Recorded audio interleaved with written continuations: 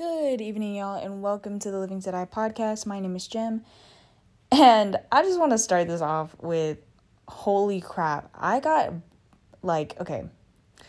a very specific stance on drugs. Drugs for the underage, no, bad.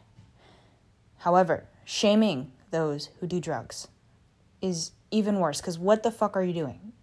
How are they going to change if you're just yelling at them, right? I just need to put that preface out before I tell my story. Once upon a time, I got violently high. I'm sorry. I did. I don't condone it. It's just, keep in mind the focus of the episode, okay? I got violently high. And this was so violent that I was stuck on the couch, and it felt like intense pressure from all angles were just laid on my body. Just intense pressure in all areas, especially inside my brain. I don't know. It was weird. But as I was stuck there, it went from being pretty happy-go-lucky, right, into just thinking, because I couldn't move. So I was just thinking, and I started to dissociate. And a lot of subconscious thoughts were clear to me. And of course, recognizing this, I realized that I needed to journal some of it out. And so I was literally sitting there crying while violently high, stuck, dissociating, and writing out this exact letter. Starts like this. You have not healed some things thoroughly. You need to meditate to recreate these feelings. It will hurt and be scary, but focus. It's how you will heal. I promise. You still view blank as a place you can never return to. That's where you need to do the healing. Feel that pain and heal it. And then I replied to myself, I don't know how. And then I continued. You don't have to know how. You'll find a way. Go back to that wound. Understand that you can be loved. You are lovable, and you are not alone. You are connected to all. You will love again. Blank is your home. Blank is in the past, and it is okay. Those people, places, and things were supposed to happen. I know you miss how it was. You long for it. You miss it. Accept it. You've been trying to cover it up with your chase for something new. That chase, it distracts you from the truth. You're not completely over it. Meditate. You have to feel these wounds. You have to let them arise. Feel it, love it, kiss it. Appreciate all that is and was, because it has formed you into the person you love today.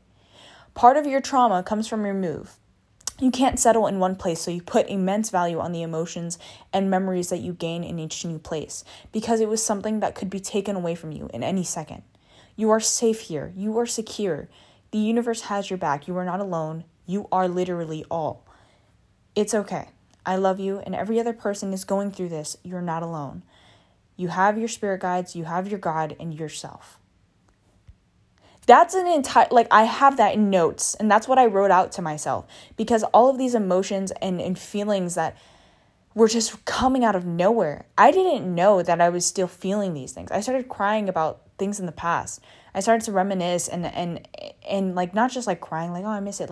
I was really upset, and I didn't realize how many of these things I thought that I had healed from, and it just hit me. And it's not that healing is a journey that has a destination, that there's an end to it. But it's rather that I was ignoring these things for so long. And that's why it hit all at once. And so it's almost like something came over me. And I literally wrote that out to myself. Because it's in that moment, I knew all the answers. I knew why I felt stuck. For the longest time, I was wondering, what next? I feel like I've healed everything, blah, blah, blah. Naive of me to say, because the minute I let myself go, the minute I let my subconscious take over in being high, it showed me everything that I was hiding and that I couldn't necessarily run from, because my consciousness was distracted with the fact that I was high. And that's what came of it. That letter. And I appreciate and I love it so much, and I look back on it so much, because it shows me everything that I needed to hear, that I needed to know. So that's what I mean when I say that all the answers are in you. And that's why I prioritize meditating, because I feel like you don't have to get violently high to understand these things about yourself. You just have to let yourself think, and you have to watch yourself think. And the best way to do that is through meditation, because the act of watching your own brain, of being conscious of your subconscious thoughts, is meditation. And that's my 2 cents on it. Thank you guys so much for listening. I hope you guys have a great day, night, whatever. I wish you the best of luck on your healing journey.